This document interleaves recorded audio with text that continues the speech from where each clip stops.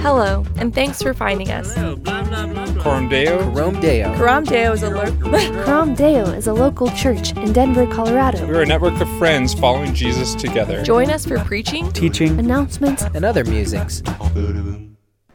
I'm excited to teach today. Now, a couple weeks ago, for anyone who's here, our good friend Brandon Washington was here. And for anyone who is privileged to hear him, Brandon is a preacher. Like, that man can preach. And Matt Halst, he can tell story after story, and he can get the people going, get them laughing. And I'm not really either of those things, but I can teach. So today I'm gonna invite, interaction, some amens. Ben, if you want to start yelling in the background, when it gets real good, just be like, teach, okay? So I'm inviting some participation, but we were just praying beforehand and felt like a lot of anticipation about this word. So we're looking at Ephesians 4, verses 1 through 16 today, and it's all about this kingdom vision of individuality and community working in partnership together. And I was bawling my eyes out for the last week just even praying about it and prepping this, so who knows what's going to happen today. And I had time to prep, so I brought all my books. We're going to read all 3 of these books today in the next 30 minutes. Yeah, no, I'm just kidding, we're not. But basically, there'll be 2 parts. I'm going to kind of walk through these verses, about 10 minutes or so, and then we'll get really practical. I felt kind of 2 challenges, 2 words for the community in light of Ephesians 4. So to kick it off, though, I was praying about this, and the Lord brought me back to this moment maybe 5 years ago. Katie and I were leading this retreat space with an organization called YWAM. And we're up at this Makapala Retreat Center on the north side of the Big Island. It's my favorite place in the whole world. And it was late one night, and we have a noise policy because there's other locals in this community. And I heard someone making all this racket up in this main hall. So I go up in there, and I stumble upon Ike Huffman. Some of you guys know Ike. And he's sitting over in the corner, fully mic'd and hooked up to the sound system, just sitting, staring at the wall, worshiping by himself. And in traditional creeper status, I snapped a picture. And he didn't know I was there. I bet I sat there for an hour, and he didn't know. And I didn't tell him to be quiet. I just let him go. And this picture sits on my wall above my computer in my office. And my wife and baby are there too. It's not just Ike. If Katie were here, she'd be like, what? But I'm sitting there worshiping with my friend, and I mean, Lord speaks to each of us differently, but I felt this tender, tender whisper in my heart, and God said, relationships are the only eternal thing you build in this life. It's the only thing that's going to remain. And I'm just sitting back there bawling in this beautiful moment of one of my best friends in the whole world. And we're just worshiping Jesus, and I'm feeling the feels. And I'm like, oh, God, are you serious? All kingdom work is people work. And here's the beautiful part. All work is people work. Whatever you do, if you're a doctor, a graphic designer, an accountant, a pastor, and the Lord just marked my heart, and I was like, I will commit to people and building community for the rest of my life. And that's a specific call for me. But I just want to frame that because to be part of the church, it's community. It's a package deal. And there's this inherent tension that we're going to explore today in Ephesians 4 when you get individuals and you put them in a community. It's basic physics. You get a bunch of atoms in a little box, it's going to heat up. You get friction. If you get enough friction, you get combustion, right? Throw a little oxygen in there and so we're going to dive into these themes and explore this tension. So I'll start by just reading, because otherwise I'll forget, and we won't even talk about Ephesians 4. Chapter 4, verse 1. As a prisoner for the Lord, then, I urge you to live a life worthy of the calling you've received. And that's what we're going to unpack a little bit here at the beginning, is what is that calling that we've all received? Be completely humble and gentle, be patient, bearing with one another in love, making every effort to keep the unity of the Spirit through the bond of peace. Okay, I'm going to preach right here, but it's Paul. There is one body, one Spirit, just as you were called to one hope when you were called, one Lord, one faith, one baptism, one God and Father of all, who is over all, through all, and in all. But, Brandon's word, our conjunction word, but to each one of us a grace has been given as Christ apportioned it. And then there's this little section I'm going to skip. It's referring to something from the Psalms. Jumping down to verse 11. So Christ himself gave the apostles, the prophets, the evangelists, the pastors, and teachers to equip his people for works of service, so that the body of Christ may be built up until we all reach unity in the faith and the knowledge of the Son of God and become mature, attaining to the whole measure of the fullness of Christ.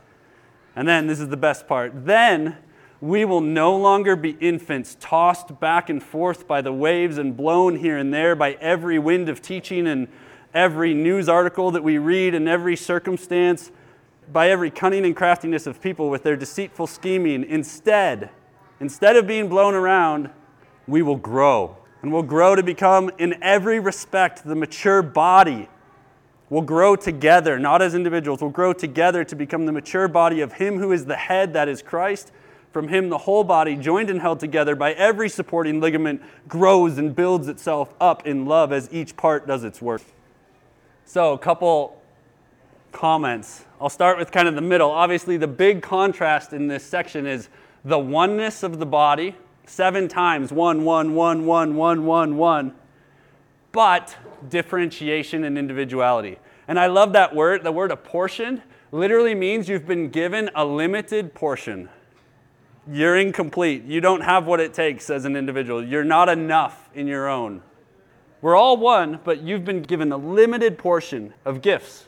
And the purpose of those limited portioned gifts are to equip us for unity and acts of service within the body and without in the world.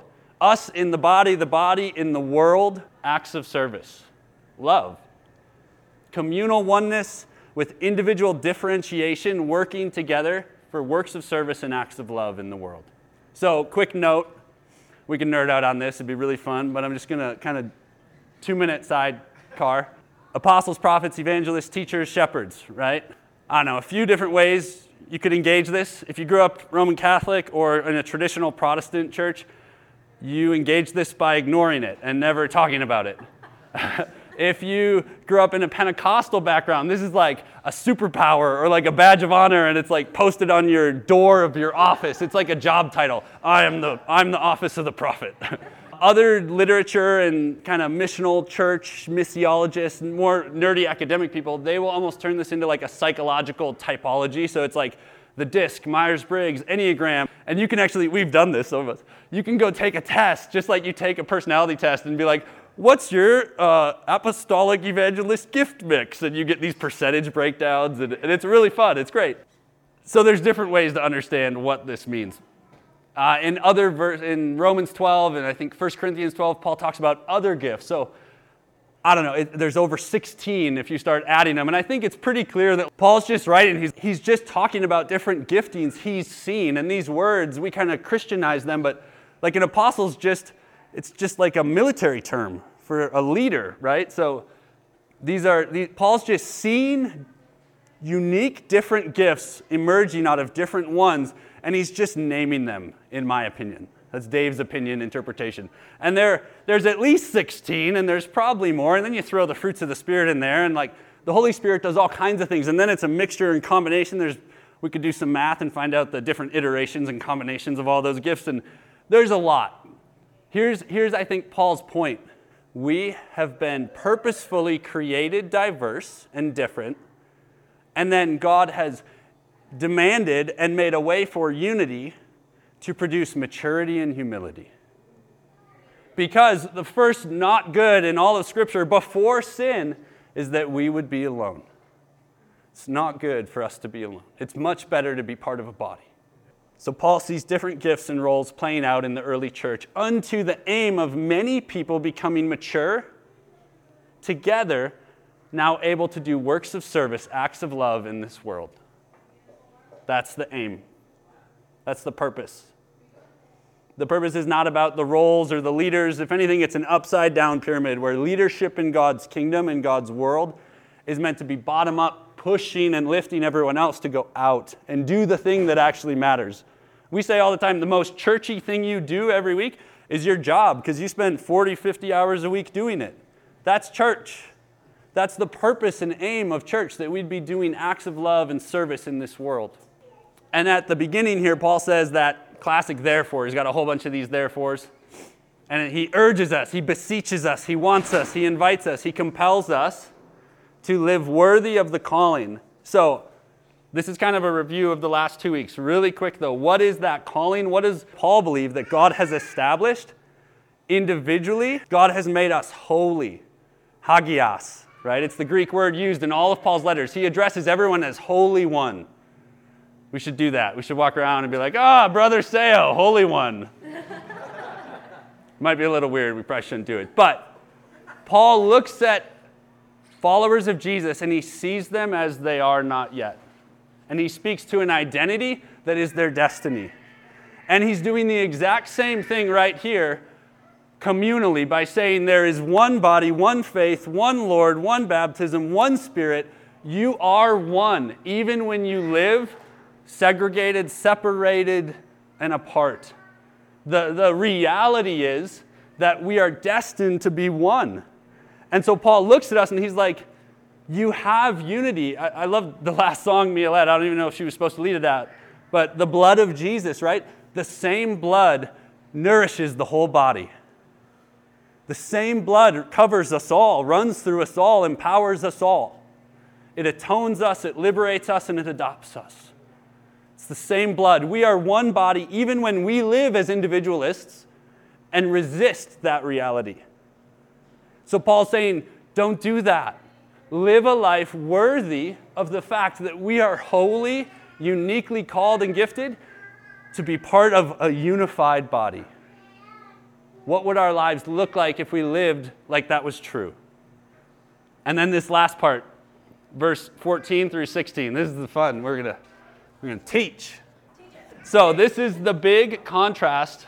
I didn't start my timer. Sorry. We're only 5 seconds in. I guess I got 30 minutes. There's no bell in this class. So Paul's contrast here, verse 14 to 16, between individualists and people who are part of a body, a community. We need to do a little study. So there's this great book, in full confession, I haven't finished all of it, but amazing sociological text, 20th century, Sources of the Self, The Making of Modern Identity. It's by a Roman Catholic scholar, sociologist named Charles Taylor. If you don't want to read this, you can read a much shorter book called How Not to Be Secular by James K.A. Smith. It's only like 180 pages, summarizing this 600-page book. But this is like a legendary text. And basically what Taylor does is he traces the evolution, the cultural shifts from the pre-Enlightenment era, 1500s, to the modern era, and how do we see ourselves and how do we understand our sense of identity? And he basically makes in 600 pages, he makes a really simple claim and case. In the modern day, we call this modern identity formation, the narrative, the script, that the water we're all swimming in, if we grew up in a technologically advanced, internet-filled world, is all about the individual who exists in a social community, but the formation of identity, of discovering your true self, is a journey inward. You look into your heart and you decide who you are, what you value, and then you go out to your community, and in spite of what your community thinks or says, believes or thinks, you now define yourself in opposition to the narrative of the community. The philosophical anchor point of this is Enlightenment period philosopher René Descartes. I think, therefore I am. Cogito ergo sum. I think, therefore I am. A more relevant reference for you is Frozen, the movie Frozen, okay? Elsa needs to just let it go. It's going to put the whole world into a deep freeze. It's going to maybe kill some people, But this is who I am, and I just need to express it. I don't care how it affects anyone else. It's the modern individualist. And I would put you to the challenge, scroll through Netflix, Hulu, your favorite streaming device. 99% of all stories being told right now are the modern individualists defining themselves in the face of their oppressive community. Who doesn't understand them, who tries to control them, who tries to close them in, tell them they can't let it. What's the words? I don't know. Someone knows the song. Matt knows it. He's probably sang it 1,000 times. I've only seen it probably 32 times. And then he contrasts that with a traditional form of identity formation, traditional. And in this framework, this will be much more familiar if you're from a more rural community, if you're probably from an immigrant, second-generation immigrant community. I mean, we're all immigrants, but if you're a more recent immigrant in your family lineage, if you live in a more undeveloped part of the world. And in this framework, you exist within a social community, same setup, and all these people, your family, your friends, your whatever, fellow classmates, soccer team, whatever your social network is, instead of looking inside, it's just flipped. You look out to your community to help define who you are. And then you look inward and you see some of those desires, and you sacrifice them for the sake of the community, for the betterment of the group. The movie here is, there's not many, Lord of the Rings, right? The Fellowship. Risk their lives for Middle Earth. This is the philosophical departure point for this. There's this kind of well-known African proverb. I go to Zambia every summer, and I encountered it there in just conversation. It's called Ubuntu. I don't know if I'm saying that right. But it simply means this: I am because we are. I am because we are. And so in this setup, you're self-validating. Who am I, and how am I doing at being that version of myself? It's all on me to self-validate. And here, who am I? I look out, and then the community validates, right? Some of us probably get this more than others. And the irony is, in this modern age, we all live kind of in the tension of both. And this gets us to our first, I think, warning or challenge from Paul's words here at the end of chapter 4, verse 13 to 16. And it's our American individualism. This is his reference here to a person tossed back and forth, to and fro. Okay, another quote. Guys, we're already through 2 books almost. This is another sociological text. Team of 5 academic researchers interviewed thousands of people trying to understand and do an assessment of American culture. Great book. I wouldn't read it. I got really excited and read it last week. True story, in one day, Thursday morning, 6 hours. And they say this, and I just feel like it encapsulates the tension we all live in. We Americans, we strongly assert the value of our self-reliance and our autonomy. Yet, we deeply feel the emptiness of a life without sustaining social commitments. And still, we are hesitant to articulate that sense that we need each other as much as we need to stand alone, for the fear that if we did, we would lose our independence altogether. Is this not us? It's expressing this beautiful tension here of needing to be your unique, differentiated, God-given, gifted self, yet also feeling completely empty if you go it alone, and needing a community to actually validate, because we can't self-validate. And there's this tension kind of built into the American mind, the American culture.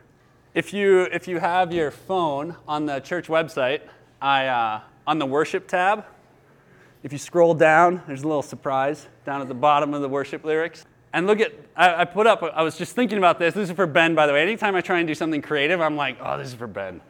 Because he's a 4 on the Enneagram.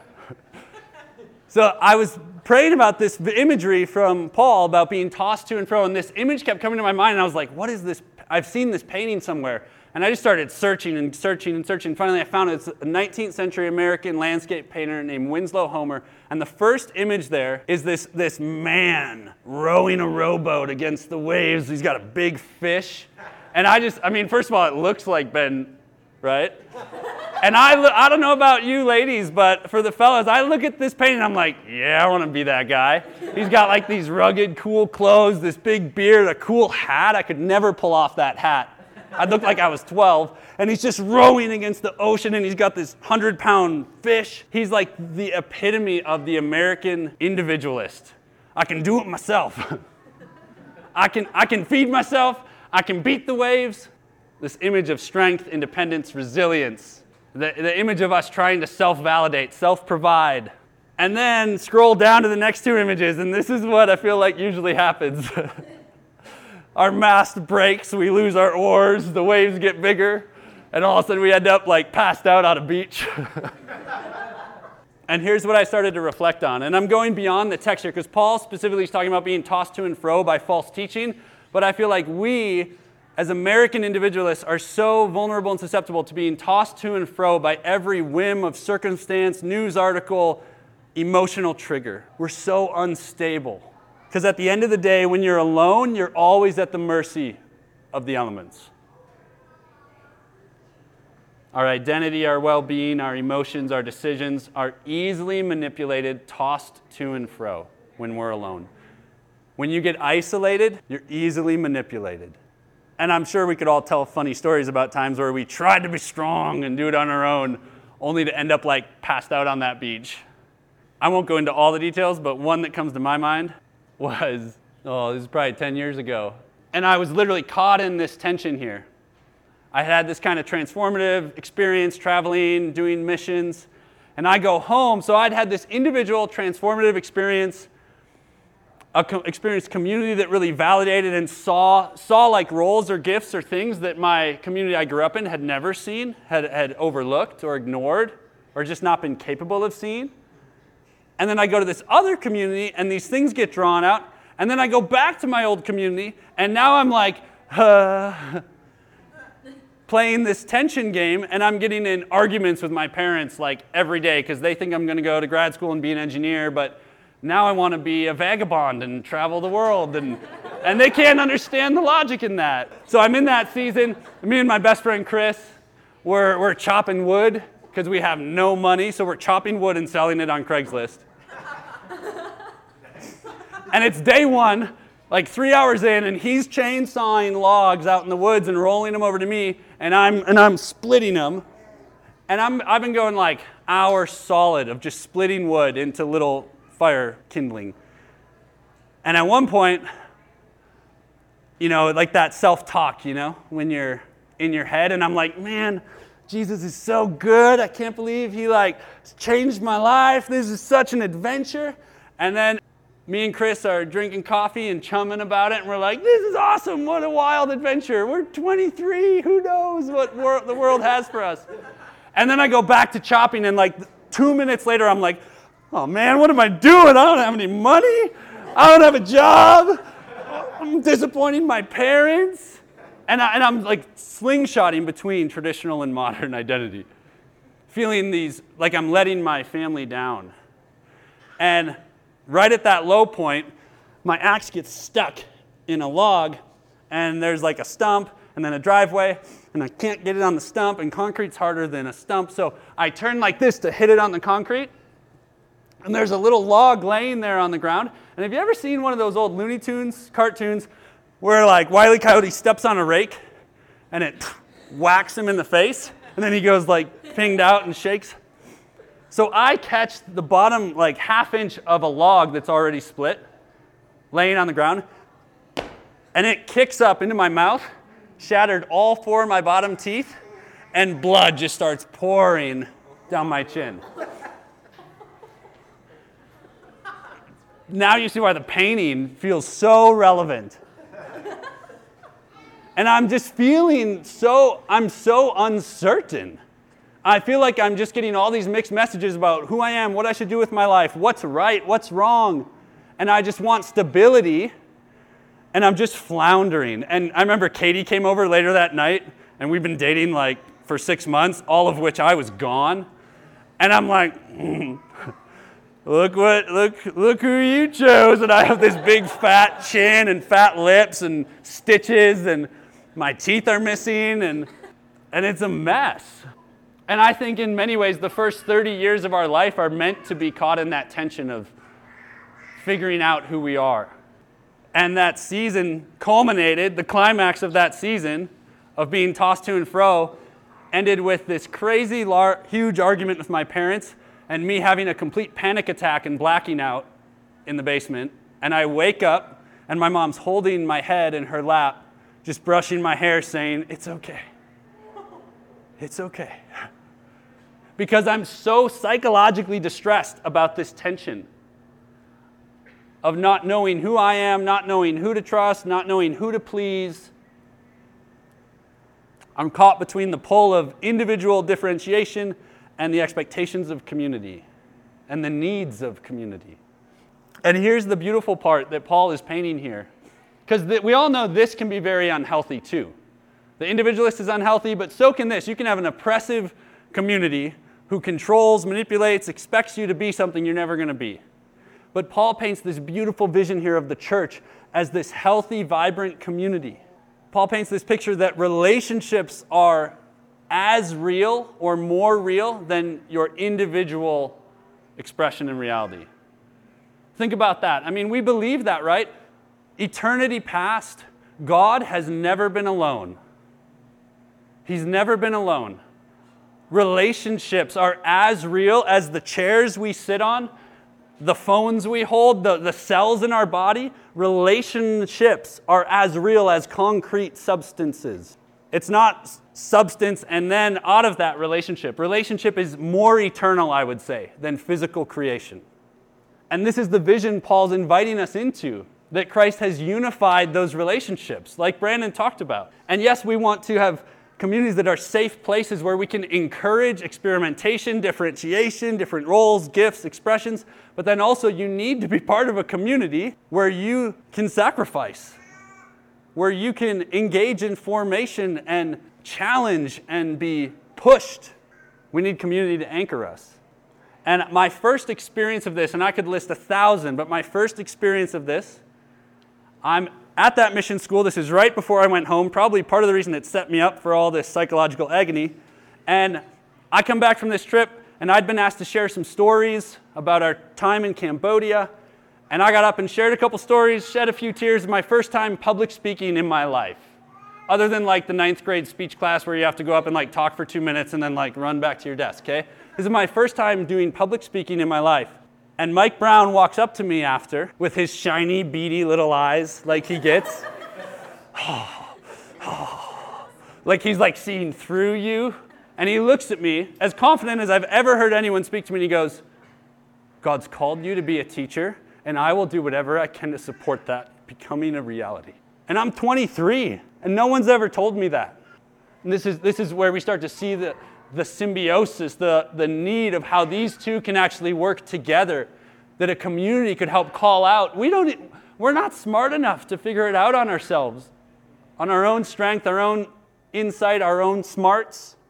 We need others. We need others to help us find out who we are and who we're not. We need others to help expose our comparison and our limits to make us mature. Out of that, we will get clarity of identity, purpose, and unity. And the best part, unlike that rowboat guy, we'll get stability. Okay, and then kind of in closing here, this is the second warning. We have American individualism. Second warning is American idealism. Because maybe I've convinced you, I get it, we need to be part of communities. Whether that's this church community or the other social network communities of relationships that you navigate every day. Okay, our American idealism. So if the first one is American individualism, being tossed to and fro by the waves, American idealism is the body without the head. Okay, and let me read a very short quote from Dietrich Bonhoeffer. So I've convinced you maybe that community is important, and we're all excited about this, like we get. And Dietrich Bonhoeffer offers us a little warning. Page 27 of his famous Life Together, he says, "He who loves his dream of a community more than the Christian community itself becomes a destroyer of the latter, even though personal intentions may be ever so honest, earnest, and sacrificial." And his point here, his question to us, is, do we love the ideal of community, or do we love the community? Do we love our expectations and our hopes and our imagined vision of what community life will be like, or do we love real people who bring with them all their mess and all their failures and all the ways we let each other down and hurt each other? Are we willing to commit to that? And as a church that's trying to do house church and little communities, I'm like, there's idealism in me for sure. I won't speak for any of you, but I bring idealism to every relationship I have. And this is kind of the last thing I'll say is the cost of what Paul's talking about here about being knit together, growing up, gaining a sense of clarity, of identity, purpose, and stability. What that costs you, the price of that, is going to be conflict. This old legendary guy named Ken Helser, I remember he said one time, conflict is the price you pay for intimacy. And when we come to communities with this mixed bag of who am I, what am I doing, what do I need, what do I not need, when we come to communities with that, I don't think many of us, we don't come to church thinking like, hey, are there any like conflict small groups here? Who's the messiest person in this group? Could I just, start hanging out with them and get some conflict?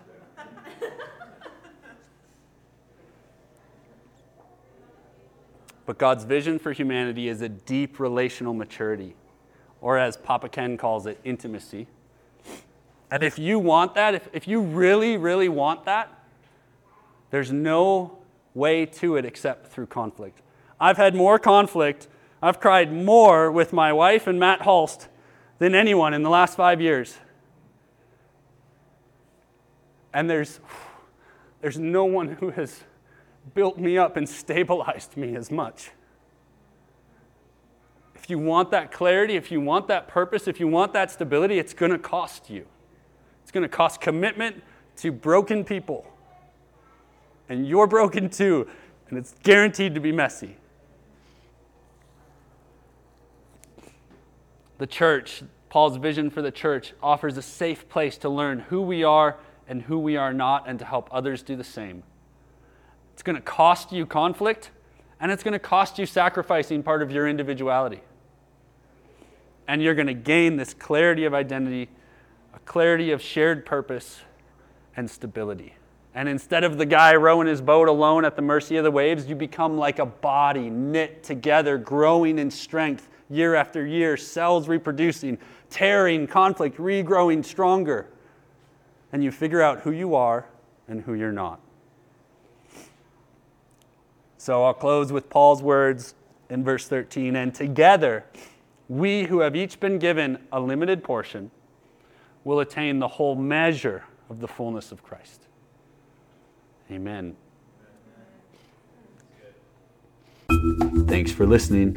If you want to connect further, please visit us at www.cdchurch.org.